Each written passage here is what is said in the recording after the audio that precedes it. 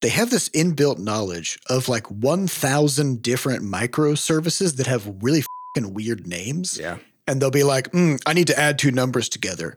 Don't worry. There's a plugin for that. And then it's like called Weed Whacker or something. Scotch.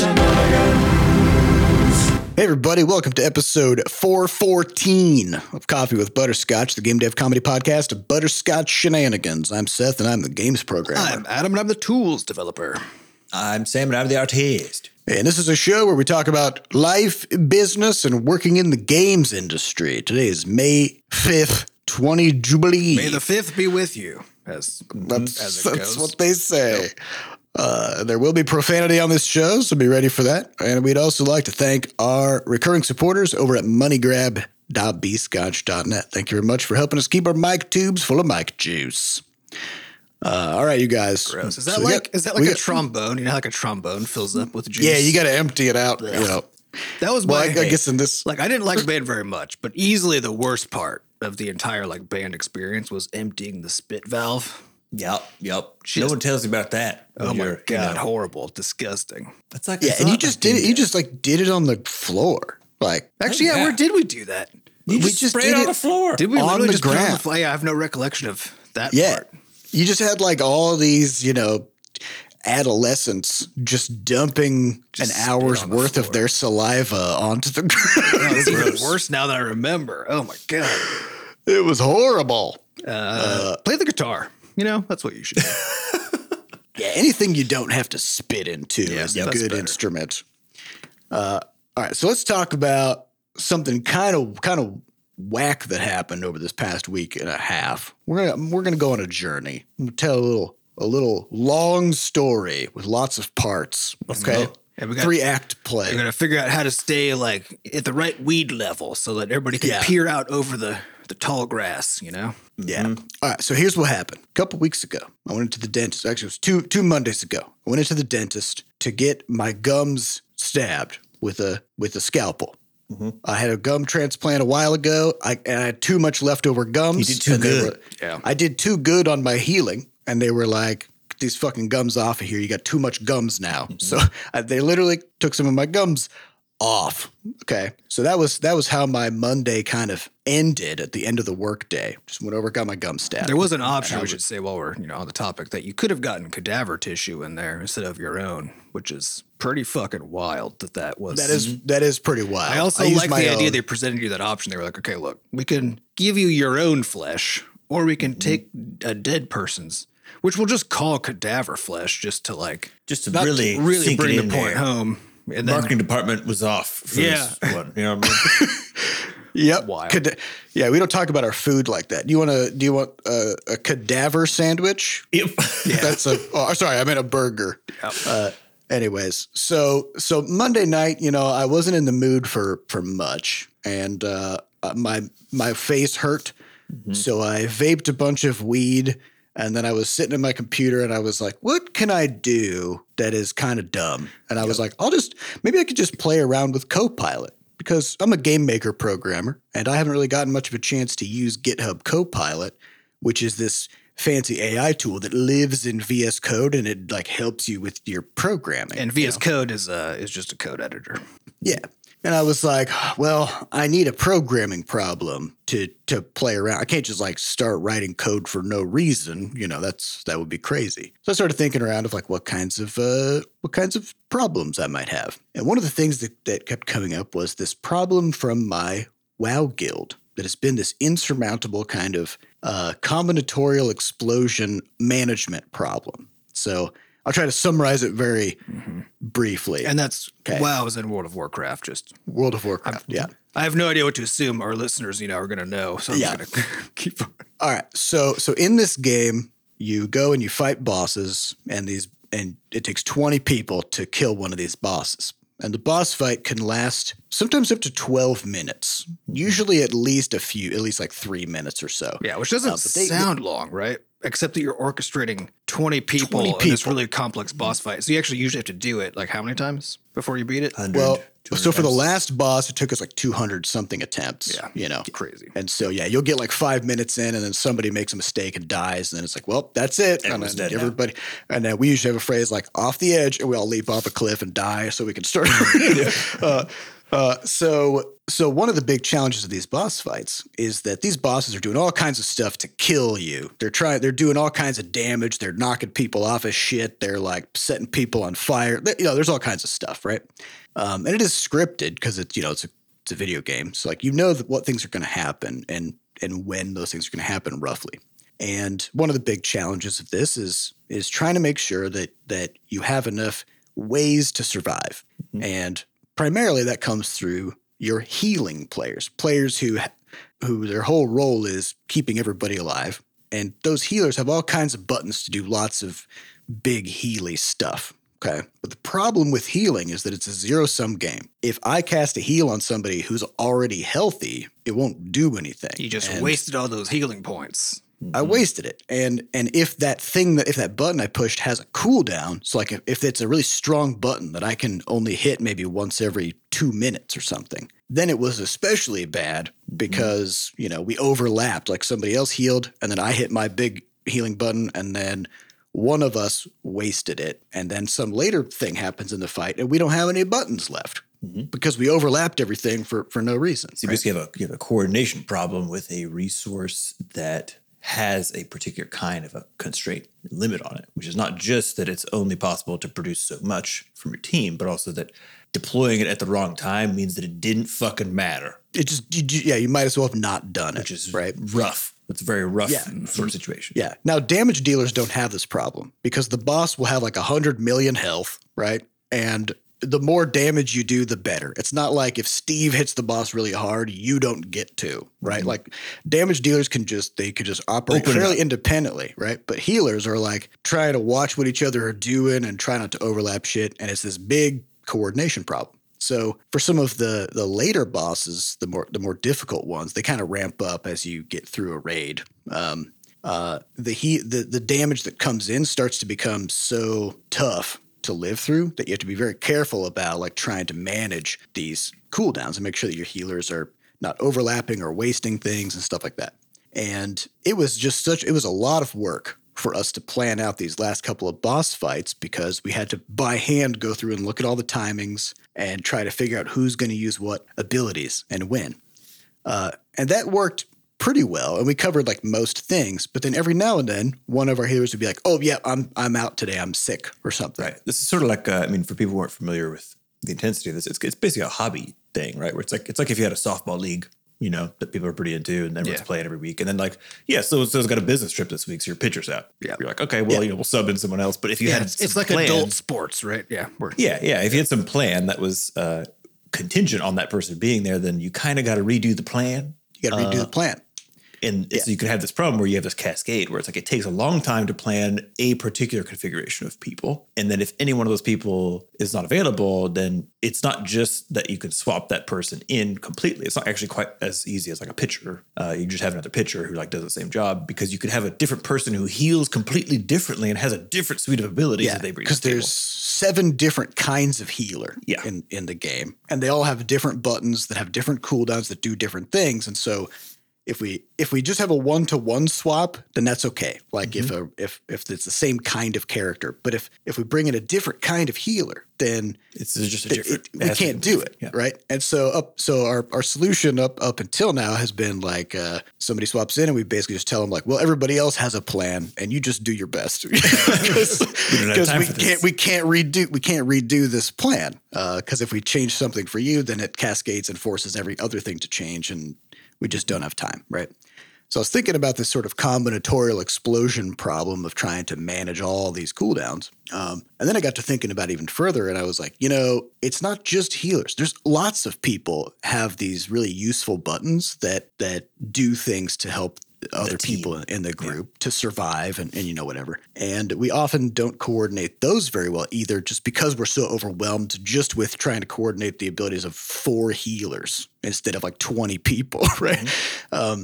And so I was like, I think this is a programming problem, right? Yep. Like if I could come up with a way to represent this information and basically make a thing that kind of like generates a plan for us where it tries to not overlap things and it tries to prioritize certain abilities that match what's happening in the boss fight, you know? And so I was like, great. So I sat down and I just started, and like, I don't know Python that well. And also like, just to bring us back to the story, my gums hurt and I was vaped up on weed real good. Okay. So, which also for some context, weed became legal in Missouri. Recently. So, and would recommend. It's a great way to relax. So I was sitting at the computer and I was like, well, I'm gonna start programming this thing and just like see what I can do with it. And so I booted up VS Code. I made a new file. It's called like raidcooldowns.py, which is Python, right? So like as soon as I start this thing, then now Copilot is like, yeah, I know Python. Let's fucking go, right? Mm-hmm. And so I didn't really know how to start, and so I just started like writing comments, kind of like describing what I wanted to do. Yeah. And then Copilot just started like doing Python to do the stuff that I described in my comments. And then I was able to then come in and start like looking at what came out and figure it out and then make changes to it. And, you know, and by the time like an hour and a half had passed, I had like 500 lines of code. And this thing was like actually doing a decent job of the thing that I wanted to achieve. Right. Mm-hmm. And I was like, man, if I can do this like with a programming language I barely know, while in pain and kind of stoned, like, this is a pretty sweet deal. Yeah. So I started jamming on this thing on like Monday night and then Wednesday night. And I started talking to my guildmates about it, and they were like, well, this is fucking crazy. Like if you could actually pull this off and like make this thing work well, we could use this, you know? And so then I started talking to Adam about it. I was like, hey, Adam, do you want to do a little programming jam this weekend? And he's like, yeah, but fuck Python. Mm-hmm. JavaScript is better. And I was like, shit, but that's okay because we have Copilot. Mm-hmm, we can just convert this entire thing over to JavaScript fairly easily. Mm-hmm. And so on Saturday we did that. And also like, I don't know JavaScript that well. So switched over to JavaScript with the help of Adam and Copilot. And got it so that it hooks into like the Airtable API. So like using Airtable as an interface to manage all the stuff and configure all that stuff. Like the Airtable API is just phenomenal. It's real slick, like very. Yeah, slick. You can just hook into it with like a few lines of code and just get what you need. So we've been working on this stuff and I was just like programming with Copilot all weekend, jamming on this little like fun little side project. And then Monday rolls around, boot up Game Maker. I'm like back to working on Crash Lands 2 stuff. I boot up Game Maker, and all weekend my programming had kind of switched gears to like thinking about things at a very high level and like writing some pseudocode or comments to do stuff and having Copilot just be like, and just spit out like 20 lines of code doing exactly what I wanted. And then when I got to Game Maker, I started typing, and then I found myself just like starting to type things and then just waiting. And then nothing would happen. And like, shit. And then I had to keep like going and looking up variable names or like trying to remember, you know, what I had written 20 lines earlier. It was something I've been trying to articulate because recently I've been trying to help out on the Game Maker programming side. And so like every week for the past, it's been like, I don't know, for 4 or 6 weeks or something. But every week I've been working on stuff. I try to articulate like just how hard it is for me to like go back to not having all this stuff, but especially in a new context, you know, because like I don't know the code base very well. I don't know Game Maker language that well. And so and just that at one point I talked about that idea of like I'd found myself every time I bounce into Game Maker, I would just like type something, and because I'm basically waiting for super fancy autocomplete, right, where it's just spits out the rest of the line, and doing that kind of just like waiting thing, you know. And I had articulated that at the beginning, and everybody was like, "Oh, that's really, you know, kind of amusing and stuff." But I was like, nobody else has really just like experienced though, like what this is like, and so I was really glad that Seth now had the weekend of seeing what it can be like, you know. Yeah. And then coming and like back. and you'd been talking about it, and the thing is I believed. Oh yeah, but it's theoretical until it's experiential. Yes. Until you yourself can feel like, wow, this. And the thing is, it's not that Game Maker sucks. It's just that Copilot is so fucking good, right? Yeah. And so once you've had it, and then once you lose it, it feels like you've lost like a part of your brain, you know. And so on Monday, I spent the morning like working on some stuff in Game Maker. And then by Monday afternoon, Adam and I were just like sitting in the Discord, we were chatting about stuff. And I was like, man, I feel like I'm coding in molasses now. Like I'm stuck. I could barely move. And Adam was like, do you think it's time to revive the Game Maker in VS Code project? Which is a theoretical project. Yeah, and I've been kind of working on that on the side, but like just for fun, because I've been just waiting for permission to like make it a studio project, because I want it every time I jump into Game Maker, but like I'm not the main Game Maker person, so it doesn't really matter if that's what I want, But then as soon as Seth started to talk about this, I was like, it's time. It's time. And this was something we had talked about when we first started doing a lot of our AI research way back when, which was like people with Copilot will just be making way more code, way faster, way more reliably than people without Copilot. Yeah. It's just a fact. You can't argue. There's so much less stuff you have to like look like. So then yesterday I was working on a theming thing. And so I just have like 100, I have 100 icons, but all named in like a really predictable ways. Right. And then I have this I just have this configuration file I have to fill out. Right. And so I'm like, oh God. So I start filling it out and then Copilot's like, I see what's going on here. Just Copilot's like, don't even spits out the whole damn thing. But then also I get to the point where, because I'm like, I need icons to map onto file types, right? So I get into a section where okay, I need like video file types, right? So I'm like, well, what's the one video type I can remember off like the top of my head, right? So I'm like, AVI, right? Colon, and then the name of the thing that I want to use. And then I'm like, oh, what are the other ones? But it doesn't matter because I just hit enter, and then VS Code's like FLV. Blah, blah, blah. It just Copilot's like, I see what's going on to here. the point where it's actually too many because it spat out like 20 different kinds of video files. And I was like, I don't even need this many, But normally that's the kind of thing I would have to go like look up somewhere and be it'd take you like an afternoon to compose that list. Yeah, it's just literally instant. Yeah. So back when we started our AI stuff, we did have the conversation about like, how can we get it so that we can do our game programming with the support of Copilot? And where we kind of landed was that, Game Maker still has so many features of like sprite editing and like all the audio stuff and, like room editor, blah, blah, blah, that it's very difficult to think of it as like just a programming environment, right? Mm-hmm. And VS Code is very, very much a programming environment, right? And you can do a lot of plugins and stuff with it, but sort of at baseline, if we said, could we do like make an extension or something in VS Code that would allow us to get all of the programming support and like be able to do all the stuff in VS Code that we can do in Game Maker? And the answer at the time was probably not, because it'll just like, there's so many features that Game Maker has that it would just be too much, to get there. But after this past week and a half, I've kind of switched gears and basically landed on like, you know what? That's okay. Like if I can get Copilot, then it's okay if we can't do literally everything in VS Code, because I could always open up Game Maker to do those handful of things that we haven't like recreated in VS Code. And the fact is you do spend most of your time programming in Game Maker. That's most of what you're doing. So yeah, exactly. And so then Adam and Shure just started blazing forward on getting a VS Code extension so that we can work on Game Maker projects through VS Code. And because they have Copilot to help them make this extension, the features have been coming so fast that I don't really have words. Like literally like on Monday afternoon this week. So right now it's Friday when we're recording. It's like on Monday afternoon, at the end of the day, we had the conversation of like, hey, maybe we should like do this thing. Right. And so then on Tuesday, I started using VS Code for Game Maker just to like get a sense of where we were at.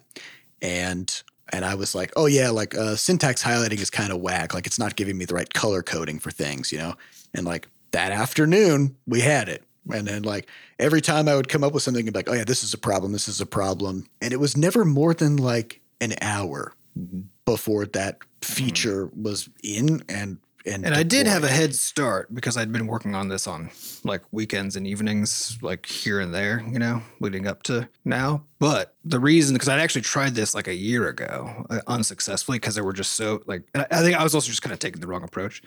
But I rebooted it, I don't know, like just like 6 weeks ago or something. Like it's still really recent. But the reason that I'd already made a bunch of progress, because I probably total put like maybe 12 hours into it on the side before this week. But all of those were Copilot and ChatGPT assisted, right?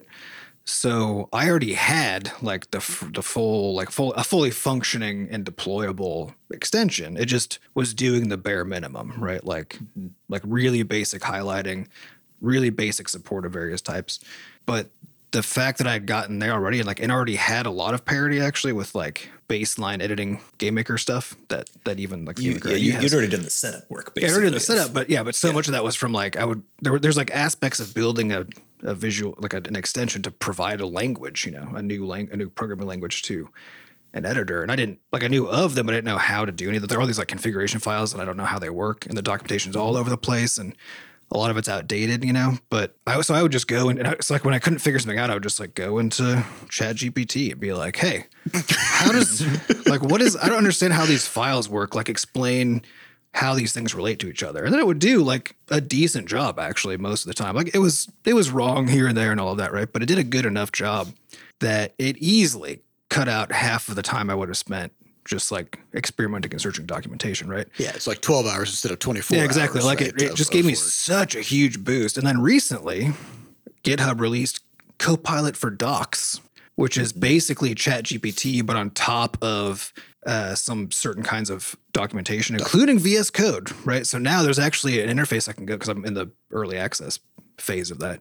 So then this week also, like if I'm trying to find out how to do something and it's just like I can't figure it out, it's like spread across documents and people's issues on the internet and all that kind of stuff. I just go in there and I just type a question in Copilot for Docs for VS Code, and it's been less accurate there actually than like other parts because I think it's just like so specific, but still accurate enough that it's like just gotten me over all of these humps that I easily like. So it's like in the span of this week, if I didn't have these tools available, this stuff would have required so much like trial and error and like reading documentation and all this kind of stuff that it would have taken at least twice as long to make this much progress. Yeah. So it's been this like weird thing where, by the fact that like I got my gums stabbed by a scalpel led to this kind of like cascading AI Trojan horse that has now caused us to basically say like, we want VS Code in GameMaker, but we can't have it. Or sorry, we want Copilot in GameMaker, but we can't have it. Yep. But can we take GameMaker out of GameMaker and put it into VS Code where we do have Copilot? Mm-hmm. And because Copilot exists, doing something like that, like developing your own extension in VS Code to be able to like add a new programming language to it and like a new project, and it's turned out to be not that big of a deal. Yeah. And VS Code is just, it's a really good editor with like so many, because it's something we've been talking about this week too, is that a code editor experience is mostly comes down to like a million tiny user experience details, right? And VS Code has this huge advantage, which is it's been around for a while now. It has this huge, it's the most popular editor on the market by a huge margin. And it has this like whole ecosystem of plugins and a way of like building extensions and plugins and stuff, right? So it already has solved like all of the little tiny, really hard details of like what happens when you move the cursor around, right? Like stuff that seems like if you've never actually thought through all the things that are going into even just like a text editor, like if you're in your word processor or something, the sheer amount like of questions that are being answered, like what happens when you hit the down key, right? And you're in a paragraph, right? Where does the cursor supposed to go, right?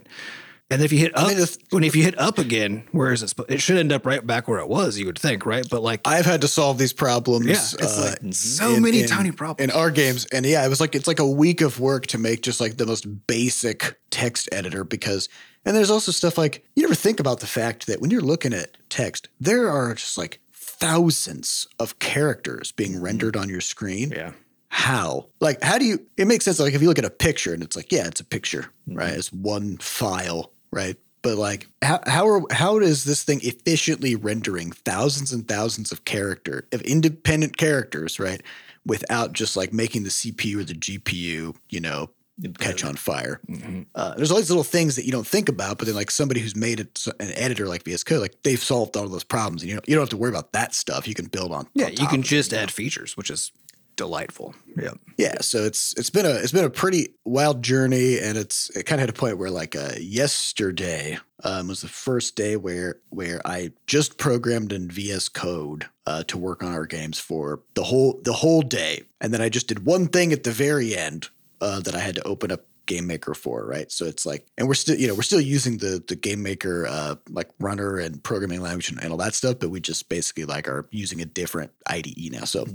That's been a wild trip, and I think it's just kind of like it does make me think about how I've talked to quite a few people about AI stuff who are totally out of the loop, and it always feels like when I'm describing to them like what these tools do, I just sound insane.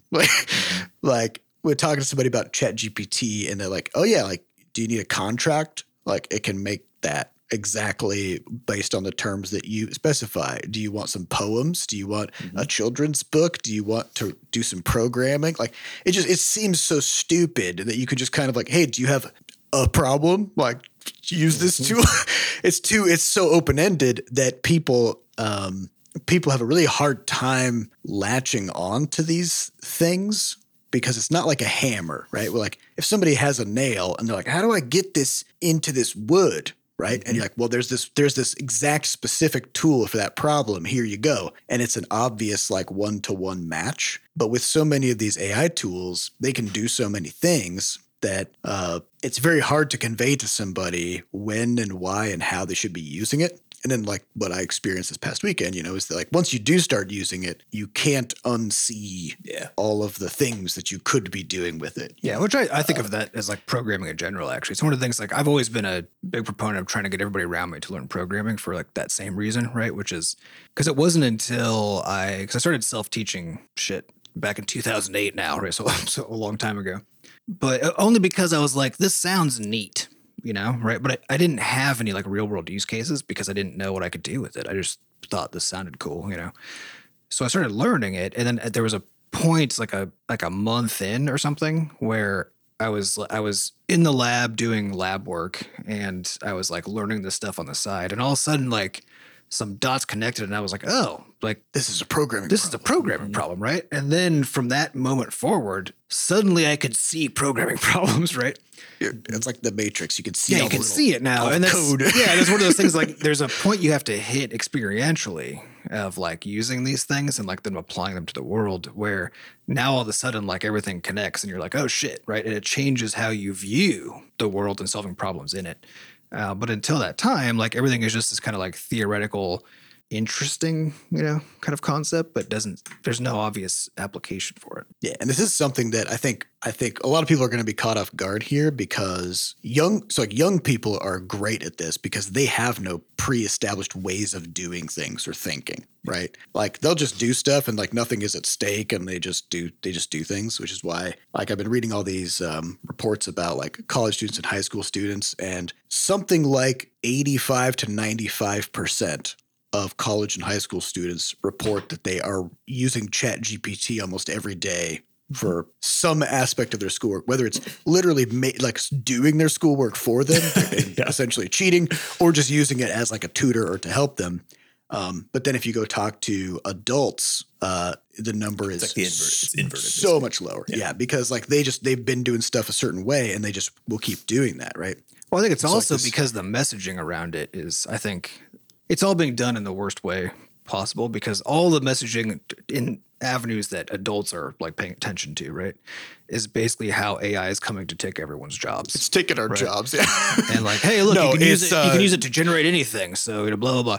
When the reality is that these things are really good when you pair them with somebody who knows the material, right? That's where they actually are really good. And outside of that context, they're like they're fun toys. Right. And they can do some like surprising stuff. And sometimes they can do some impressive stuff. Right. I mean, it's actually, frankly, always impressive because the tech is really impressive. Mm-hmm. But in terms of like actual practical uses, like it's the pairing of human expertise and knowledge with these tools that really shines. And I think that's where just being willing to go engage with these things, right? And as you're saying, having no pre-existing notions of exactly how you're supposed to do stuff, but also not being at the part of like life where all you care about is like your economic situation, whether you're going to be out of money in 10 years, because like that's all like as adults out in the world that we're just like so focused on capitalism not killing us that we're just like, you don't get to go into those levels unless you're in tech. And then in tech, you cannot explore. You can only exploit. Yeah. So it's been kind of a transformative week. I'll probably have some more to say about it. And then extension is available. So if you are a game maker developer, and that's true. Yeah, if you want to boot up VS Code, so it's Visual Studio Code. It's a Microsoft product, totally free, which is I still don't understand why, because it is so good, but it's free. It's developed by Microsoft, and then there's just extensions you can get. So you can get the Copilot extension. You can get the Copilot extension, which is called Stitch. Yeah, that's the Game Maker extension. Yeah, so if you just go to the extensions thing, do a search for Stitch, then you can just install it and start using it right there. And the Stitch, like when you find it in there, then it has a whole page describing like what it can do and what your options are and how to configure it and stuff. So you can just start using it. Yeah.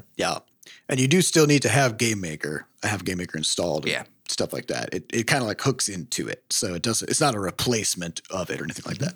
So it's been a pretty fun week. All right, well, let's get on to some questions. Let's go. What do you guys think? All right, let's do it. Yeah. These questions come from our listeners over at podcast.bscotch.net. And the highest upvoted question comes from Teal, who says, Adam. What? Oh. I would like to hear your mouth noises on web tech and frameworks, presumably words, not just like slurping sound. Yeah.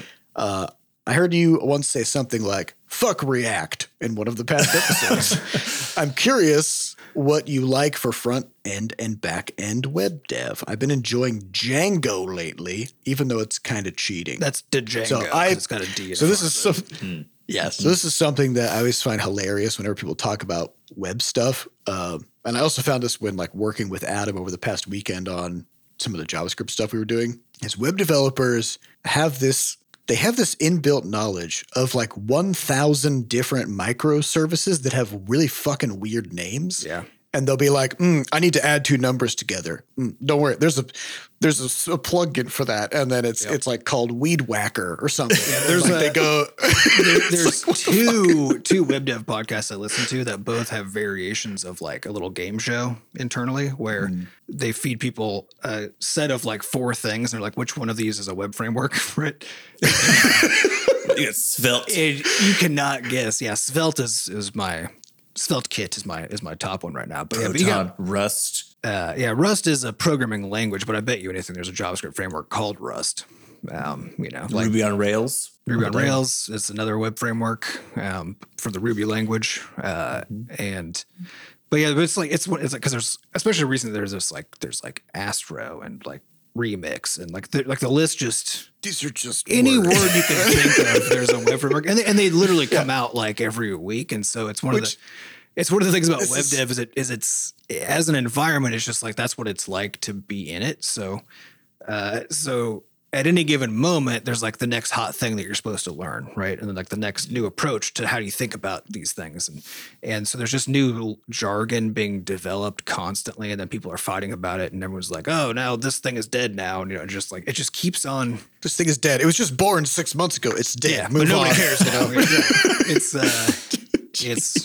so where are you at now? So if React. Fuck React, obviously. Well, so I mean, so all without getting too into the weeds, React is the framework out there, right? So like if you're working for a company and they're doing any web stuff, which is basically any company, right?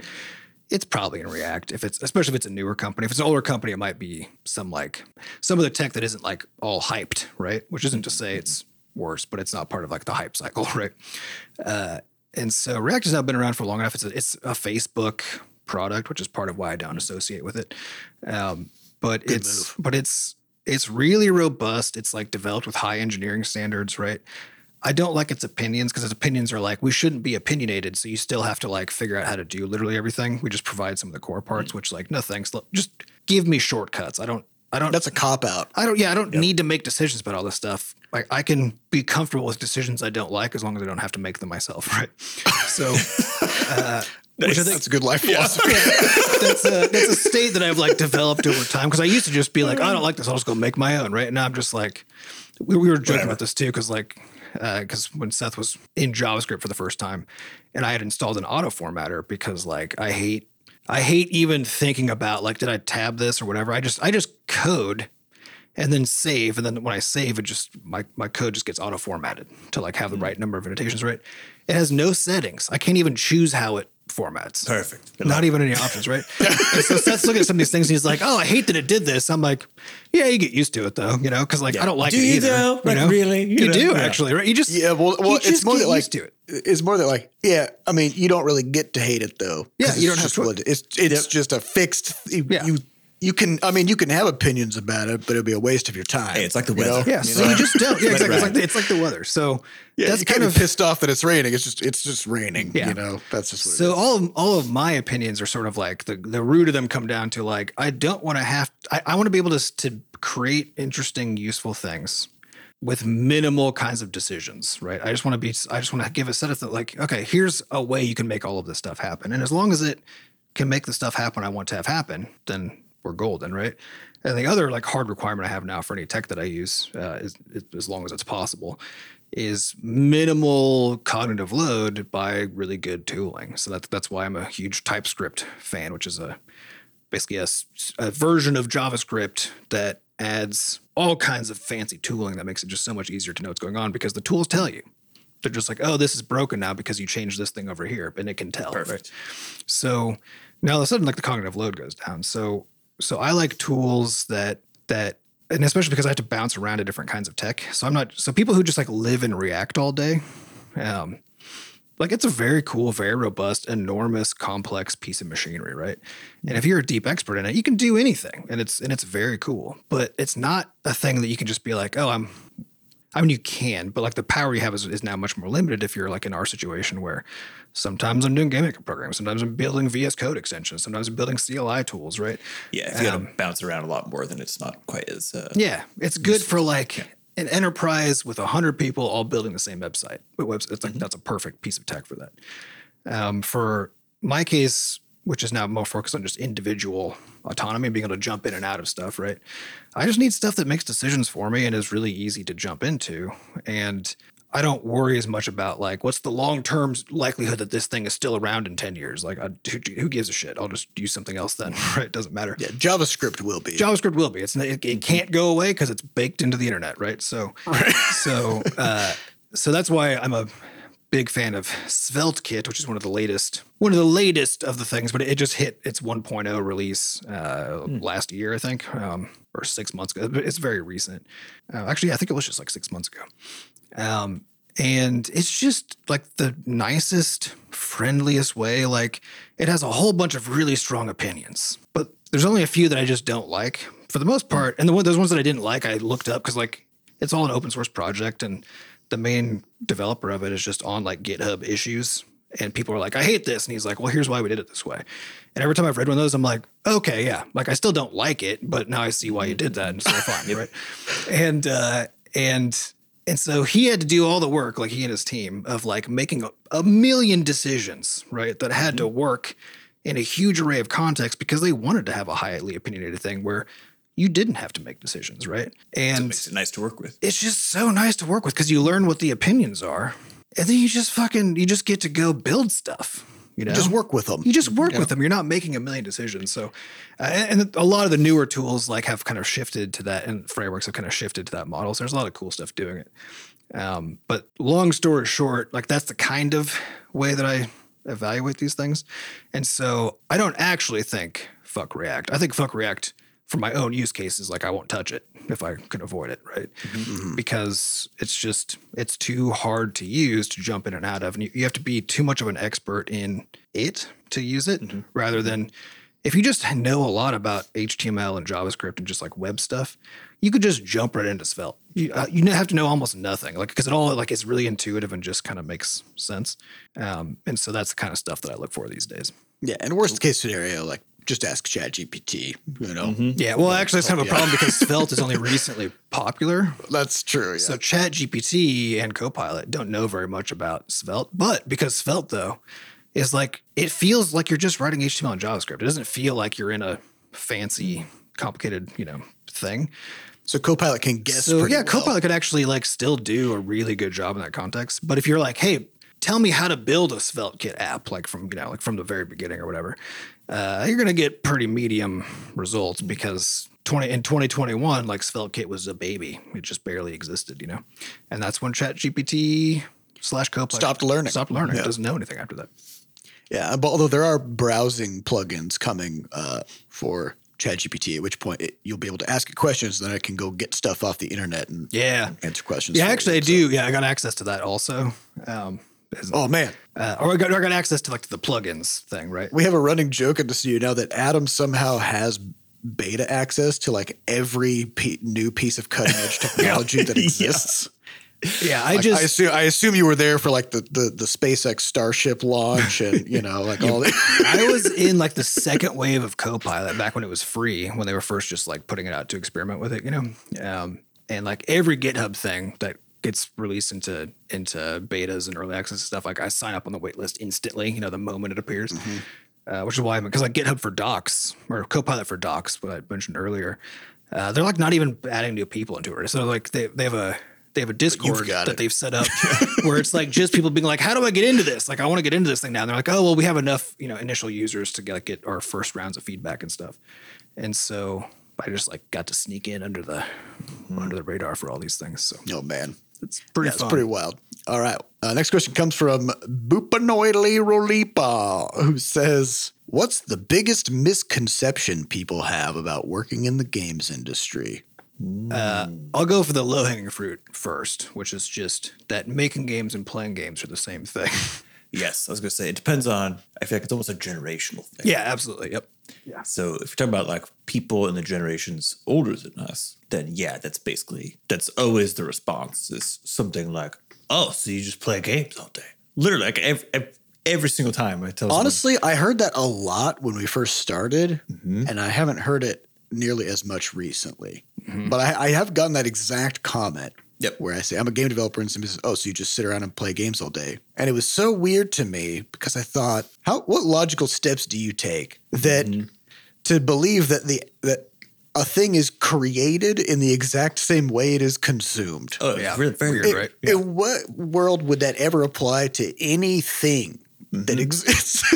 Yeah, so I think that's a big one. And I think among then first-time devs or people trying to get into it is actually similar, which is that most of game dev is making the game, when in fact maybe half of game dev is making the game. The other half is just all the other stuff, like we're talking about making this VS Code extension to manage the programming and like doing all the thought work required to figure out a control schema that spans across 3 different fucking platforms or whatever. It's like there's so many things that, again, kind of like the text editor thing we were talking about earlier. There's all these just thousands of decisions to make. Things. Yeah, that you'll feel like sometimes you've just taken some crazy pills for a particular week because it's like, I feel like I've done nothing at all except for make a billion tiny decisions about stuff that essentially enable other things to happen, but don't themselves do a damn thing, So there's a lot of that. Like a lot more of that thing. Yeah, even that first half you mentioned, which was like making the game, like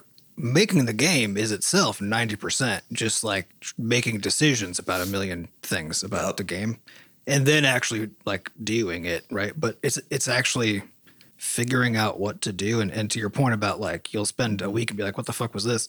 It'll be a thing where like you go to do something that should be easy, like conceptually, because as a person, you're like, I mean, we talk about the door problem, right? But a lot, but it's such a good example, right? But you also you could take fishing, you could take anything as a mechanic that you want in a game. And there's like some aspect of it where you're like, oh, I want this to be a thing. And then it takes you a week to figure out how, though, and how does this interact with all the other parts and blah, blah, blah. And like by the end of that week, you're like, ooh, finally, I now got to add the doors that are twice as big as they used to be, right? And that's the outcome, Right. And yeah, it could be it's weird. Yeah, it actually reminds me a lot of so like when, this is kind of a weird segue, but like when the Ukraine war started reading a lot about what was going on there. and there was a lot of conversation about logistics because there were all these countries coming in and providing, weapons, aid, food, whatever to the Ukrainians. And then the Russian soldiers were coming in with like no fucking supplies at all. Like even saw some videos where like they had some new quote recruits in Russia. They were conscripted, right? And they were just told, we don't have any first aid supplies. So if you get shot or whatever, then here's some things you can do. Rip up your shirt and like tie it around your leg or, whatever. And it was just like that aspect of warfare, which is just like getting stuff where it needs to be that's actually most of it's what like it is. 99% of it, and then like there's this tiny little bit of which is the people actually like using the stuff at the point in time where it was intended to be used.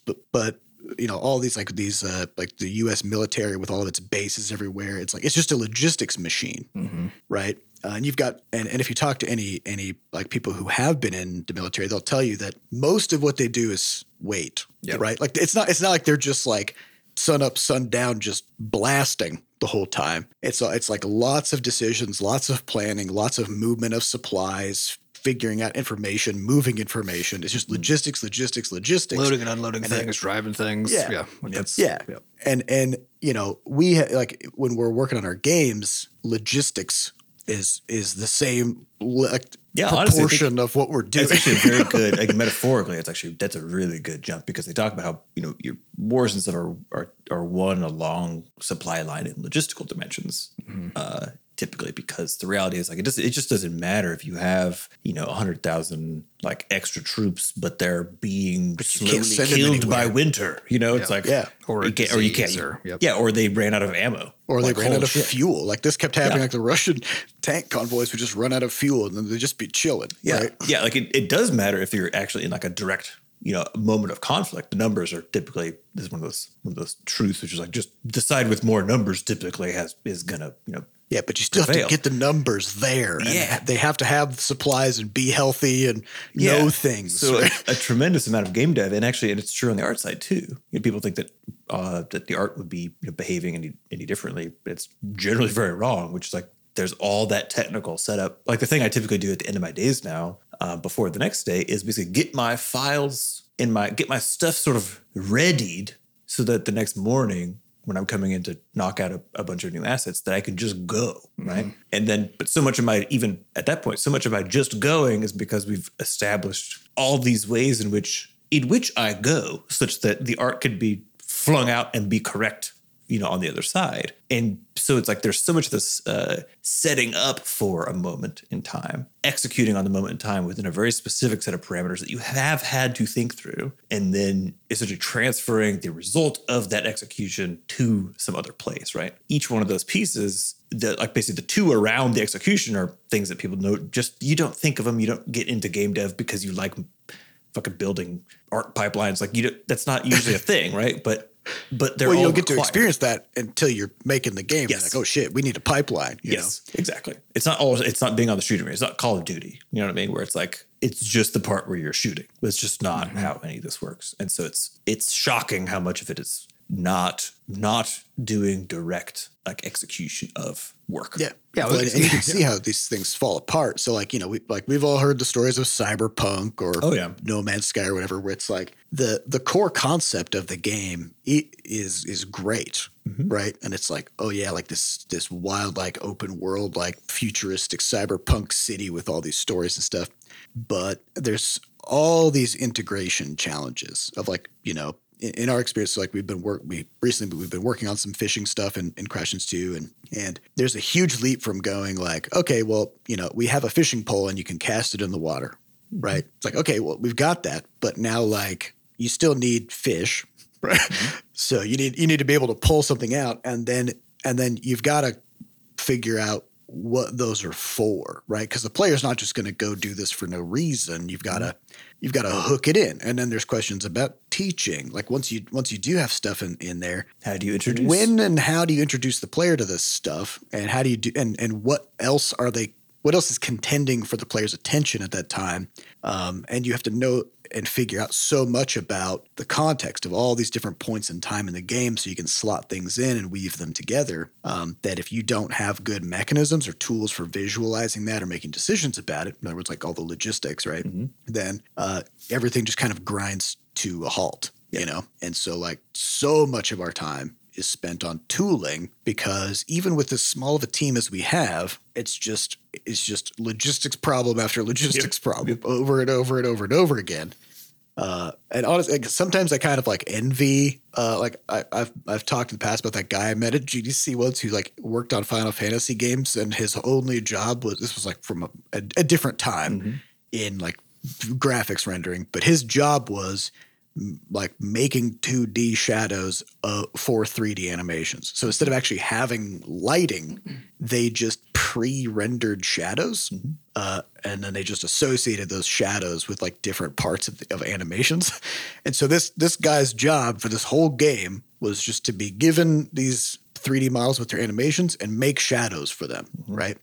And sometimes I think like, you know, it's boring probably, but also like, pure execution, you know? It's just pure execution. Somebody else is worrying about all the other bullshit, right? Like how the 3D models how the shadows will get hooked up and how the 3D models will work in the game and storytelling. You know, this dude is just off in the back, just chilling, just making his shadows for like 2 years.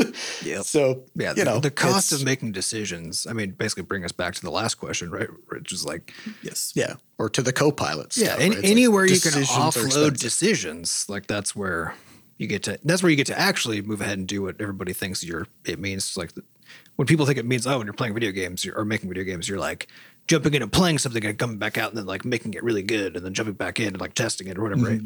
And that's the reality that we want, you know, and we're constantly striving to get closer and closer to that. Yeah, but it means like the amount of like infrastructure and decision making we have to do to get there is just so high. And you get like a lot of all the stuff we talked about over the years of process improvements and tooling improvements and all that kind of stuff is really at root about how do we shift the logistics and decision making off of our brains onto systems so that they just happen now. Yeah, it's a lot. So yeah, that's I'd say that's fair, Sam. That is a big misconception is that you're spending a lot of your time making games as opposed to talking about and making decisions about making games and the tools that you use to make them. All right, well, that's all the time we have for this week. We'd like to thank our producers Fat Bard and Sampa Acosta for putting the podcast together, and thanks to our community moderators who keep our Discord running. To get more involved in the Butterscotch community, you can just go to podcast.bscotch.net, where we have links to the community Discord, a way for you to donate, and links to the archives. Thank you all for listening. We'll see you next week. Goodbye. Bye.